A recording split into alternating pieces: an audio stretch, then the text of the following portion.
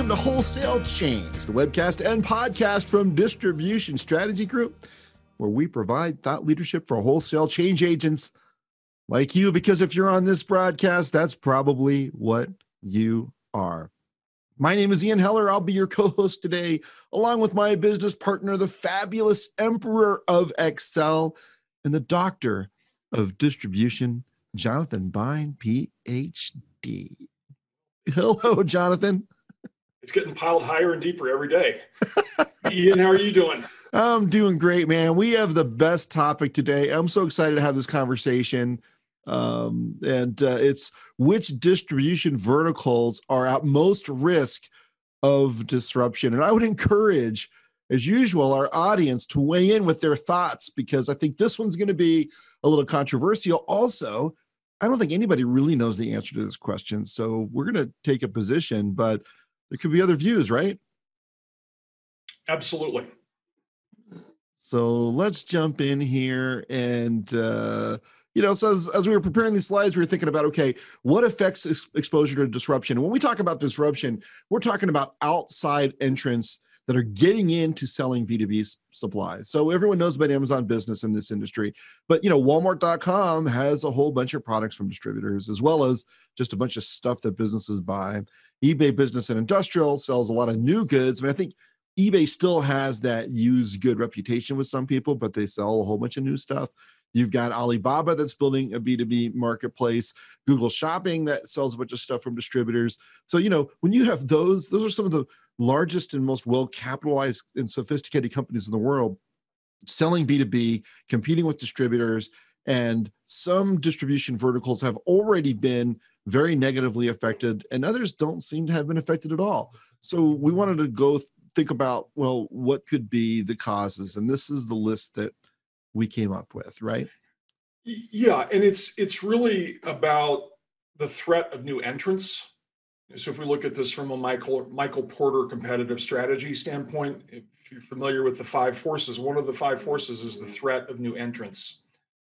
And the companies that you just mentioned are new entrants into this space. We don't typically think of Walmart in the B2B space, right? But they are a real threat to a lot of what's going on. The other piece of it is that this is in large part about digital disruption, right? Yeah. I mean, that's one of the main themes in what we're looking at here. So let's jump in, Ian. Okay, so we're going to get to a 2x2 matrix because we were able to narrow this down to 2 factors. Although some people might take issue with that. But first, we thought about, okay, when we think about specific companies and the nature of the companies that seem to be more disrupted or not, what are the factors that we see? So this is sort of a brainstorm list. The first one was that distributors that have intermediaries involved in their sales channels seem to be less affected by disruptors than others. So if you sell if you sell a lot to contracting companies, HVAC contractors, plumbing contractors, refrigeration, electrical contractors, et cetera, you seem to be less affected by disruption than someone who's selling directly to end users of products, right? And is that because the contractor is adding value to what's being sold? I think it gets back. I think it's the sophistication of the application myself, right? So okay. If I need a condenser fan motor, most end users can't do that themselves. They're calling a contractor to do the work, and the contractor may need some kind of technical support to figure out which motor to buy, right? Or may need it like in the next hour.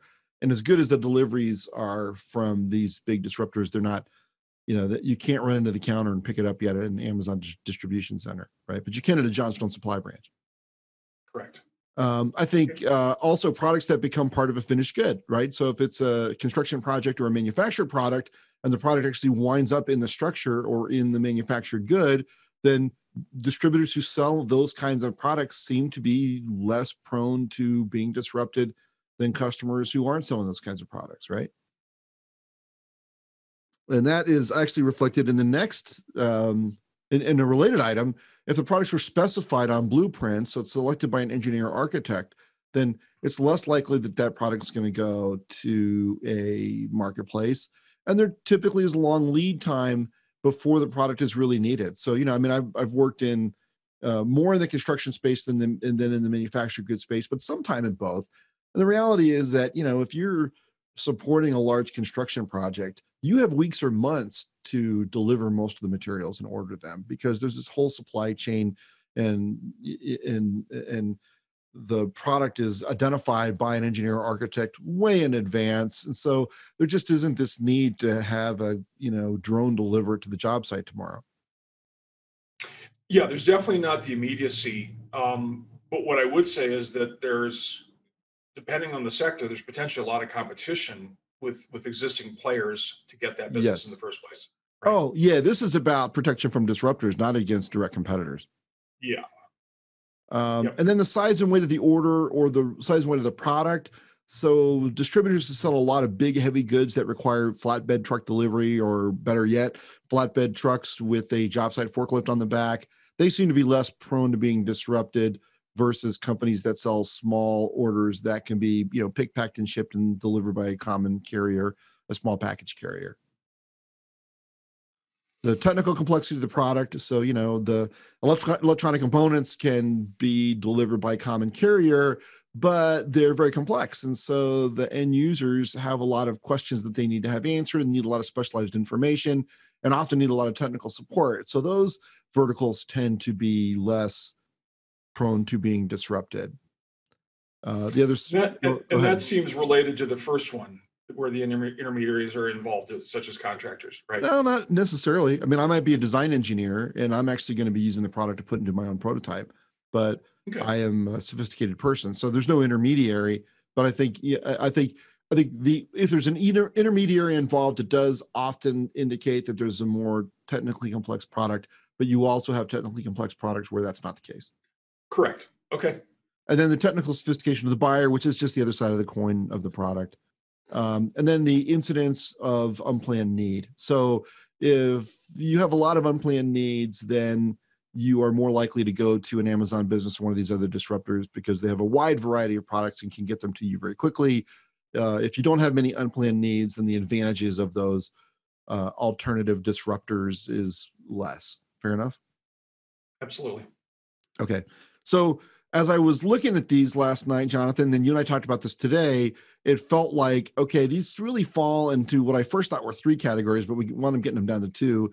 And the three categories that I originally came up with were technical sophistication of the application, lead time, and easy common carrier delivery. So I went through and color coded these and said, well, complexity of the application really covers several of these, intermediaries involved, product becomes part of a finished good, et cetera, et cetera, et cetera. Lead time really covers two of them, which are specified products and incidents of unplanned need. And then the easy common carrier delivery is really about the size and weight of the product or the order. Right. And then we decided that actually we could simplify further, because the reality is that if you look at the ones that are lead times, they're both about planned purchases. So they're on blueprint, so they're a planned purchase, or they're not an unplanned purchase. So that took us to this. So, and I changed complexity of the product to complexity of the application, because you might have a simple product, like it might be a bearing, but it's been specified on a blueprint for a manufactured good. And by the way, you need 100,000 of them. So the complexity is not, and they need to be delivered JIT, right? So the complexity is not really in the product, but the complexity is in the application or the transaction. And so we changed complexity of the product to complexity of the application, and we eliminated lead time, and we got down to these two variables. So we believe, and we love getting people to argue with us. We often argue with each other, as regular listeners know, but we believe that you could do, and we did, a 2x2 matrix of complexity of application and easy common carrier delivery, and then sort various distribution verticals on that grid. Shall we proceed? Let's go. Okay, so here's what we came up with. So if you take the complexity of application which could be technical or service. You know, so for example, vending machines in a customer's plant, that's a fairly complex application based on the servicing of that. And it's expensive. You're putting capital equipment in place. Or if you're replenishing bin stocks, you know, like Lawson Products does a lot of that, right? So that's not something that the disruptors do right now, and probably won't do for a while, is send people, maybe ever, is send people out to, you know, take handfuls of products and put them in customer bins to replenish them.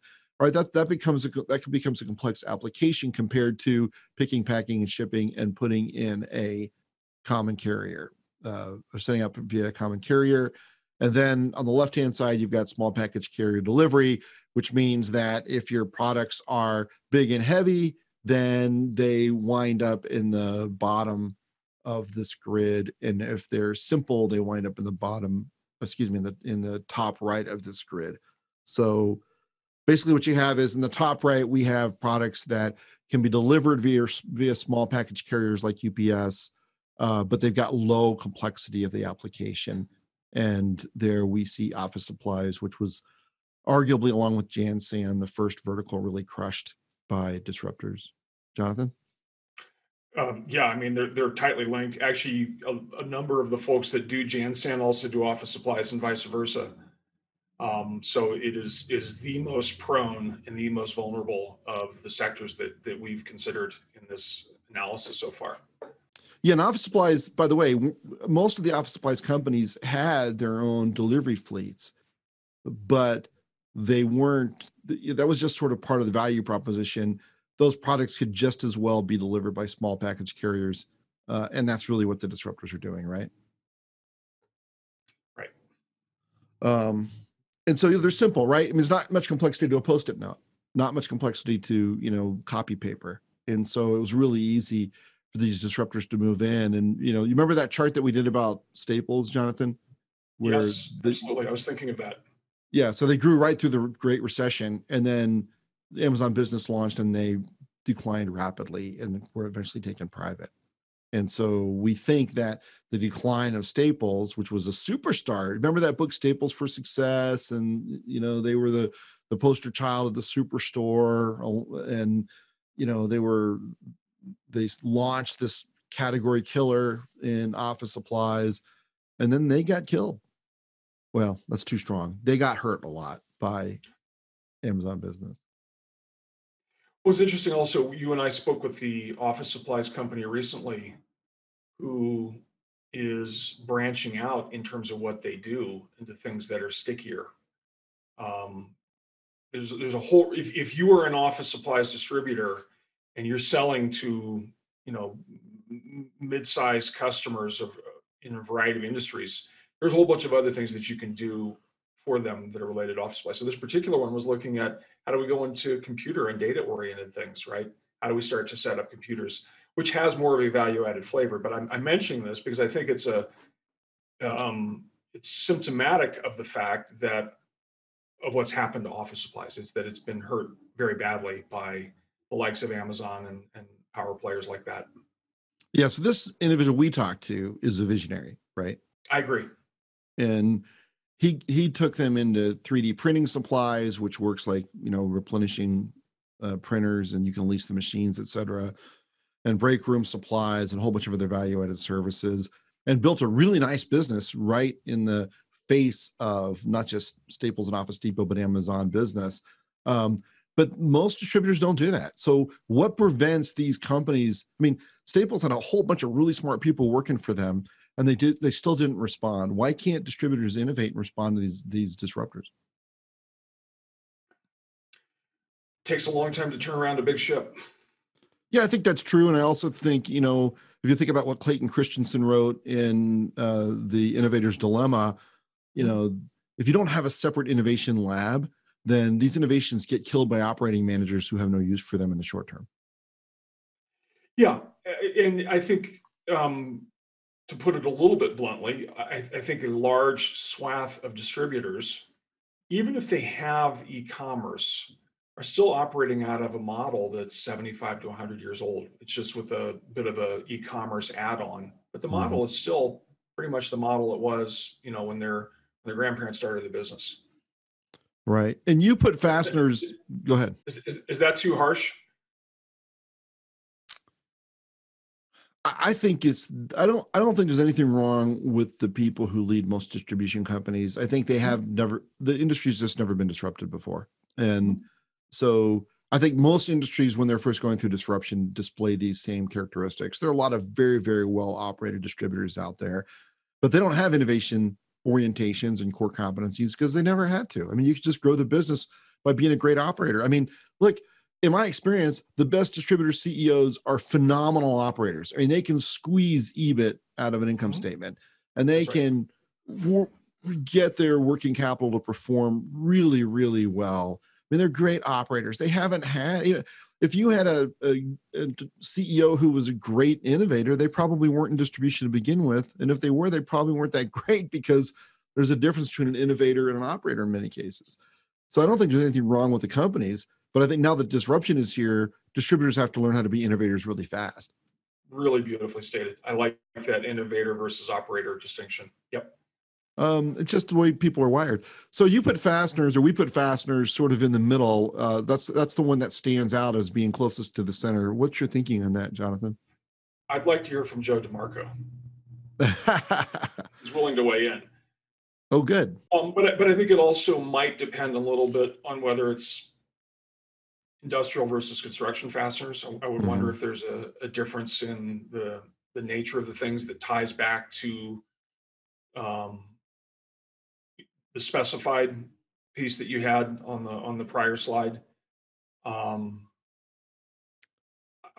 sensing that it really is right in about the middle on all of these things in terms of delivery.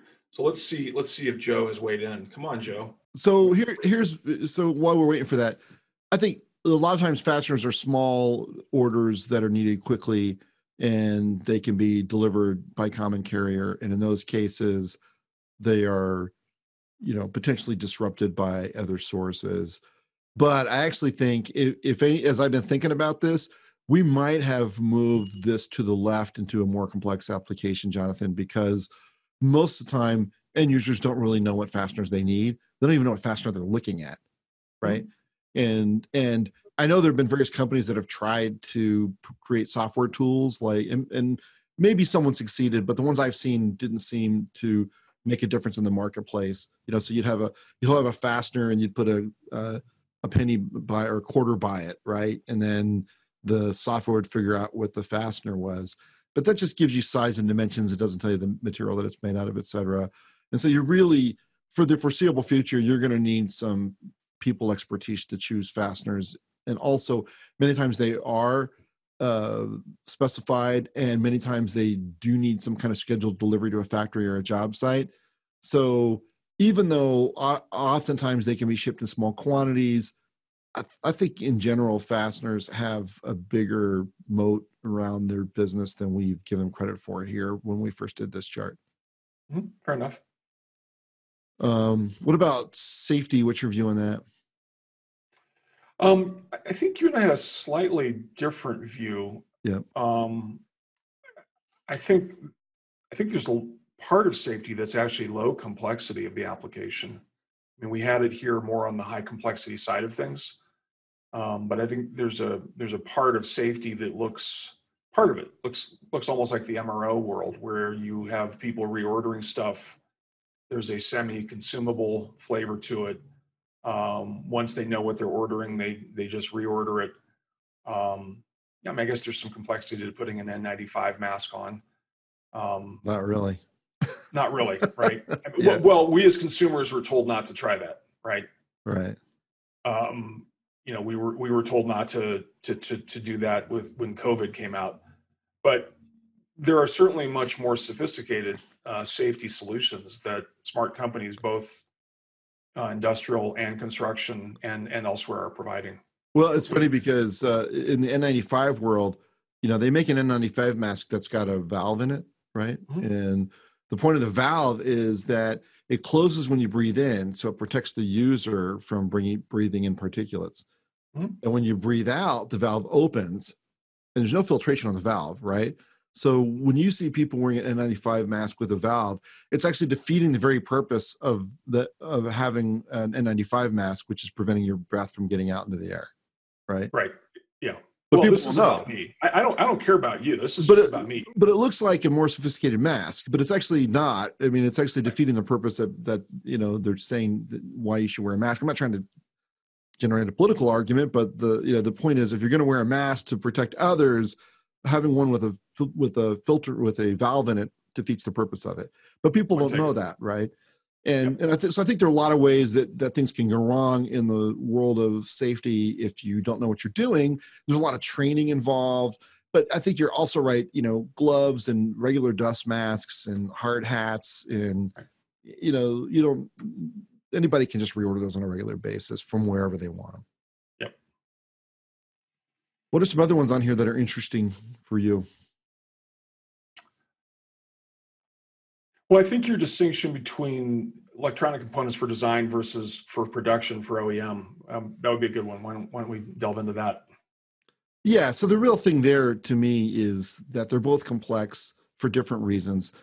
If it's for design, then you're dealing with an electrical engineer or somebody like that who's trying to choose components to do prototyping with. By the way, that's a huge industry that I didn't know about until I worked for Newark Electronics a long time ago. Mm-hmm. Mm-hmm. But those engineers are like really sophisticated, as you might guess, since they're electrical engineers, and they really want to buy from someone who knows what they're talking about. And this is why DigiKey and others have thrived in that sector for a long time. And that even though a lot of those components are available from other sources online, the lion's share of those sales still go to those distributors because they have expertise in it. For OEM, it's totally different. Go ahead. Yeah, but I'm also imagining in the design world, to the extent that it's an electrical engineer designer, some material portion of the time they're paying on their own credit card. I don't think it's their own credit card. Or the credit card that they have for the business, because the Right. purchase is small enough that it fits into that credit limit that they have, right? Correct. It's an e-procurement card, right? Yeah. Procurement card. Now, on the electronic components for OEM, these are a little different because in a lot of cases, these are not being shipped by a small package carrier because there are pallets of them. Sometimes in small orders they are. They're still chosen by electrical engineers, but they're specified on drawings for manufactured products. And so it's really a different type of transaction. It's a much larger transaction. It takes place way, way far in advance of the need in most cases. The quantities are often very large. And so it's different, but just the expertise drives both of these over to the left. So I would say electronic components for OEM is even more protected from disruption than the electronic components for design. But in both cases, there's pretty good moats around these verticals, this vertical. Well, to give you a quantitative feel for the complexity at the extreme end, in electronic components for OEM, we were working with an electronic products distributor, and they had an order, I hope you're all sitting down, that had 58,000 lines in it. Wow. 58,000 lines. Man, that guy was busy for that month entering those with his e-procurement card. A little bit of picking, packing, and shipping going on there, huh? But what was the lead time? Probably weeks or months, right? Months for sure. Yeah. Yeah. Right. Okay. And so we also made a distinction between construction materials and lumber, right? Yes. I think it'd be helpful for our audience to clarify what we mean by that, because some people might conflate them or equate them, right? Yeah, I think they are often delivered together, by the way. But construction materials are more complex, right? So this is stuff that's used in concrete construction, like chemicals and specialty fasteners and anchors and that kind of stuff. And lumber is just drywall, insulation, right? Right. Ceiling, shelving systems or wall systems, right? Right. And oftentimes the lumber is just a part of that, but sometimes people just order lumber by itself, send me a pallet of 2x4s or whatever. And so, but the reality is in both cases, it doesn't really matter because you're pretty well protected from the online players. Now, because it's not a small package delivery? I mean, because I know Amazon's got their own fleet, but the Amazon trucks that I've seen look like modernized UPS trucks, right? They're just big panel vans. Slightly longer, perhaps, or maybe that's just an illusion of with the way they've got their logo set up. Yeah, I don't know. But they're just a new fleet in the neighborhood. I think I see more of those now than I see UPS trucks. Isn't that crazy? For sure. But for the foreseeable future anyway, I don't think any of those companies are going to get into delivering this big, heavy stuff. But I could well be wrong. What do you think? Am I wrong, or what would prevent them or encourage them to get into this bigger, heavy stuff? I think it depends on the player. So, if we look at Amazon, which is the one we always start with, Amazon can do whatever they set their mind to. I am absolutely certain of that. The question is, what are they likely to do? And they've got a product roadmap or a segment roadmap of things they want to target that are possibly based on a quadrant like what you've created here, Ian. And so they could get into lumber. Juice may not be worth the squeeze right now. They could get into gases and welding if they wanted to, because Jeff Bezos can do whatever he wants. What are they likely to do? I don't think they're likely to get into gases and welding. They'll pick off the safety component of gases and welding. They'll pick off some of the hard goods that are sold in gases and welding, but they're not going to set up propane, mixing plants or oxygen mixing plants or, whatever goes on in these gases and welding places. So I think it's what they can do versus what they will do. If we think about Walmart, on the other hand, Walmart may already be in the lumber space, right? That would be really a natural. Home Depot is for sure in the lumber space, right? Is Walmart in the lumber space? I wasn't aware of that. They could be. If not, that would be low hanging fruit, and it would not be a chip shot for them. I don't know, man. I don't see it. I don't see Walmart getting the lumber any more than Amazon. What's the advantage? Because they have local stores, you mean? Mm-hmm. Precisely. Okay, fair enough. Go ahead. So again, I think it depends on the particular player and what their nature of who they are is and who they sell to and what they've been selling historically. I think this is an adjacent segment for a Walmart. You think it's not, but it's not an adjacent segment right now for Amazon.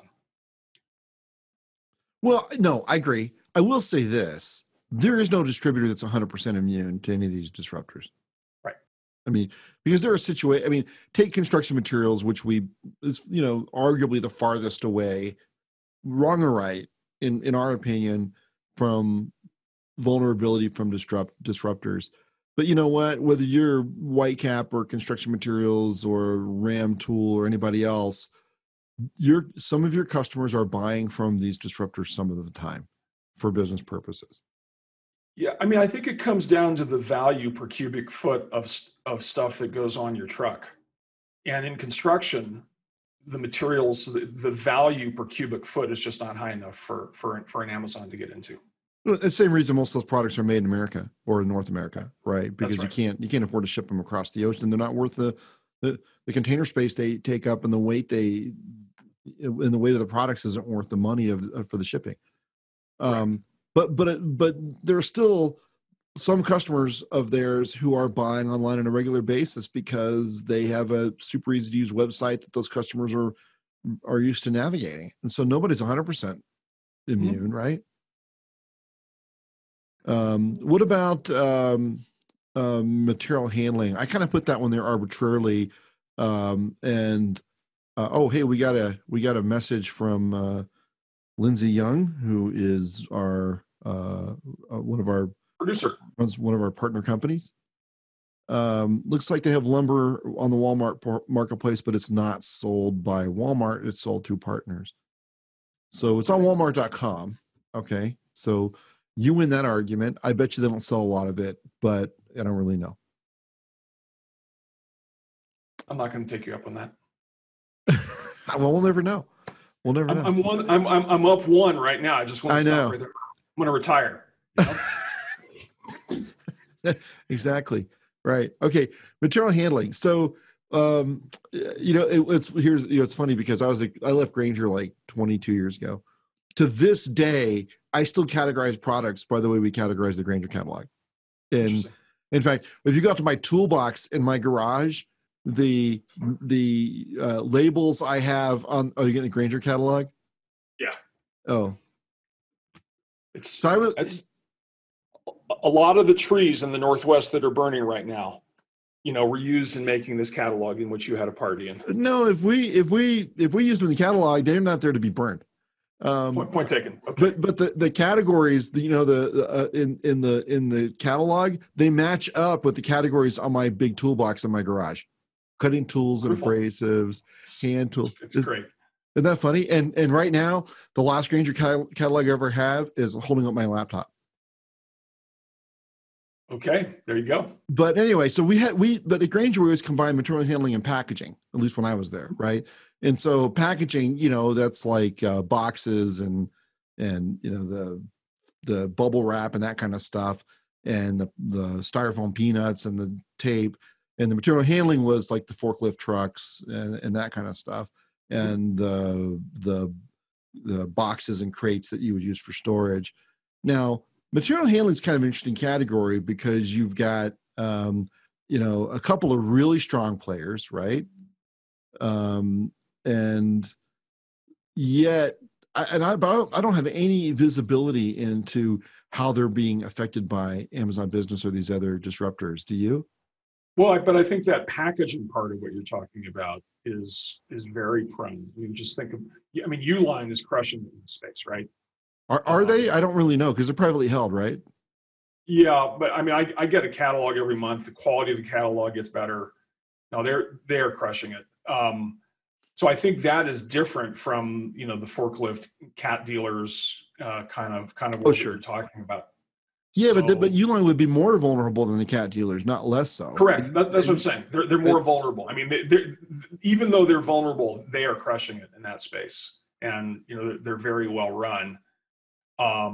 So yes, I'm agreeing with you. But in spite of that, Uline seems to be doing very well. Yeah, I don't have any idea. They're privately held. They don't release any numbers. At least maybe they do, and I haven't seen them. Haven't really looked, and I still get the catalogs too occasionally. Have you ever bought from them? No, and I'm feeling guilty about the amount of print that they're sending me that's just going into the round file. I wonder why they keep mailing you. That's a good question. Yeah. Maybe they need some marketing help. Where should they go, Jonathan? I might know somebody. It's a conundrum. Yes. Yeah, I don't really know. My impression is that they're doing very well, and I have heard that they're very well operated, and that appears to be the case from what I've seen. But it doesn't feel like that's that different than office supplies. So what allows at least a packaging portion to be thriving, assuming that it is, but the office supplies portion isn't? Well, because there can be a value added component. Okay. In certain parts of the packaging world, and I think that's where smaller packaging companies are creating value add. Okay, so if you're running a production line and you want packaging to ship your units out, right. Unless you're a huge manufacturer who's going to go directly to some paper company, you're probably going to go through a distributor. Is that what you're saying? Correct. Yes. And that never happens in office supplies. Never is probably a strong term, but I don't think anybody's going out there specifying, copy paper and post-it notes. Almost never. Yes. Right. Okay. All right. Well, that makes sense. That clears it up for me.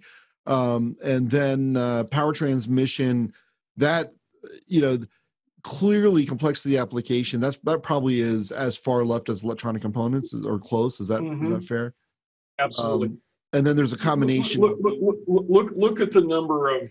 Some of the companies in that space brag about the number of certified engineers and pedigrees they have as part of their marketing, right? Right.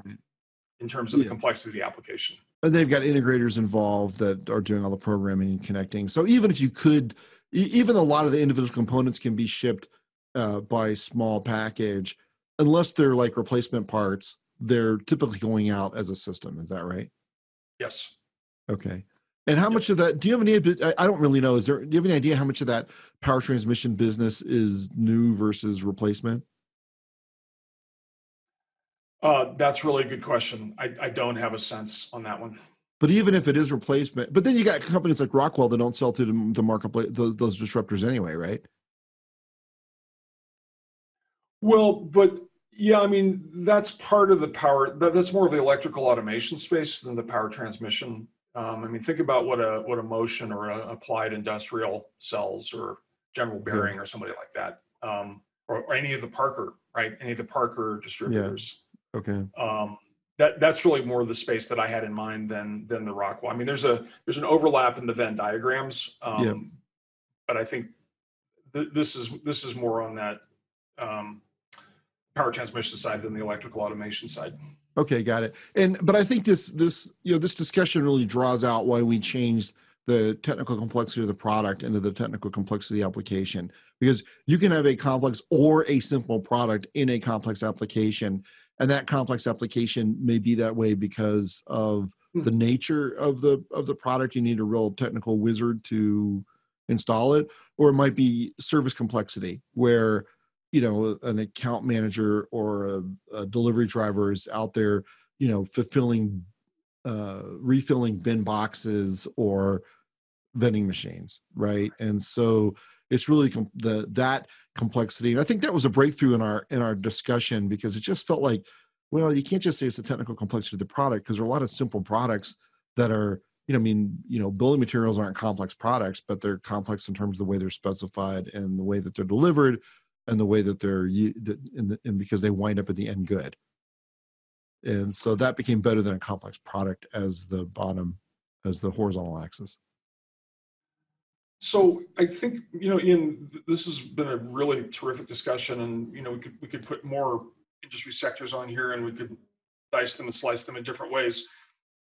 I think if we go back to the framework that you've created, what do we think this means for our viewers and our listeners? What do people need to take away from this and how they think about their business? I think if I was running a distribution company right now, I would look to move into things that were more complex. I mean, more complex services and more complex products. I'm facilitating and presenting to the large distribution company roundtable of CEOs at NAW soon. And a lot of my talk is that this notion that sales reps and digital channels are in conflict is a very, very destructive myth. Because if you have very, very highly value added sales reps and you have a really phenomenal service package, that doesn't mean you don't need great digital channels. And if you have great digital channels, that doesn't mean you don't need to add services in a big way, because the quality of your digital channels is defined by competitors now. You can't be terrible at it. You just can't be. But if you just rely on that, you're never going to be as good a company digitally as Walmart or Amazon Business. So the big message is move away from commoditization, either in product and or service, and increase value add, increase places where you have more complexity, where the get it fast, what you need, move away from what you need when you need it, right? We Yeah, talked about that. yeah, you look at the top right corner, and there are MRO distributors who are very simple, and it's all about pick, packing, and shipping simple products. And there are MRO distributors who are much higher value added and offer a lot of technical support. So, right. I mean, it's not you can probably change the business that you're in to make it more or less vulnerable to these disruptors, but you have to move away from commoditization. You're absolutely right. That's a long yes. So for each of these, that was a good long yes. For each of these sectors, then, or for any sector, you need to figure out the part that is value added and start to align your company around that. That's going to mean, in the language of the death of a B2B salesperson, hiring salespeople, growing salespeople who are playing more of that consultative role, as opposed to order takers who are playing less of that consultative role, who are less able to engage in a complex customer or a complex application. Yes. So, yeah, terrific.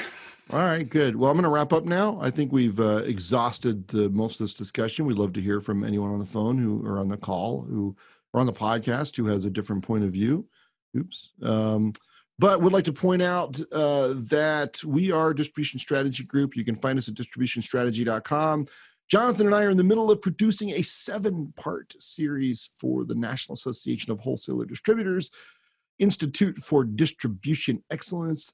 The third research report, how distributor customers will use technologies from their suppliers and who is winning, is coming out on September 24th. That's when the webinar is going to be. The research report will be around that date. 2 of these reports are already available: The Coming Storm of Converging Technologies and Distributors' Views on Technology Disruption and How to Respond. You can get all of this material at naw.org. The top rotating banner has that information. We encourage you to download this information and attend the webinars. They're free, and I'll be facilitating along with Jonathan the next one. We'd love to get your feedback on that, as well as on the Wholesale Change podcast. Come see us at distributionstrategy.com. Jonathan, it's been great working with you again today. Thanks for helping me put together this material. I think it was interesting for us and hopefully useful for the audience. Pleasure as always, Ian. All right. We'll see you next week on Wholesale Change. Thanks so much for listening and watching, and send us your questions. Bye now.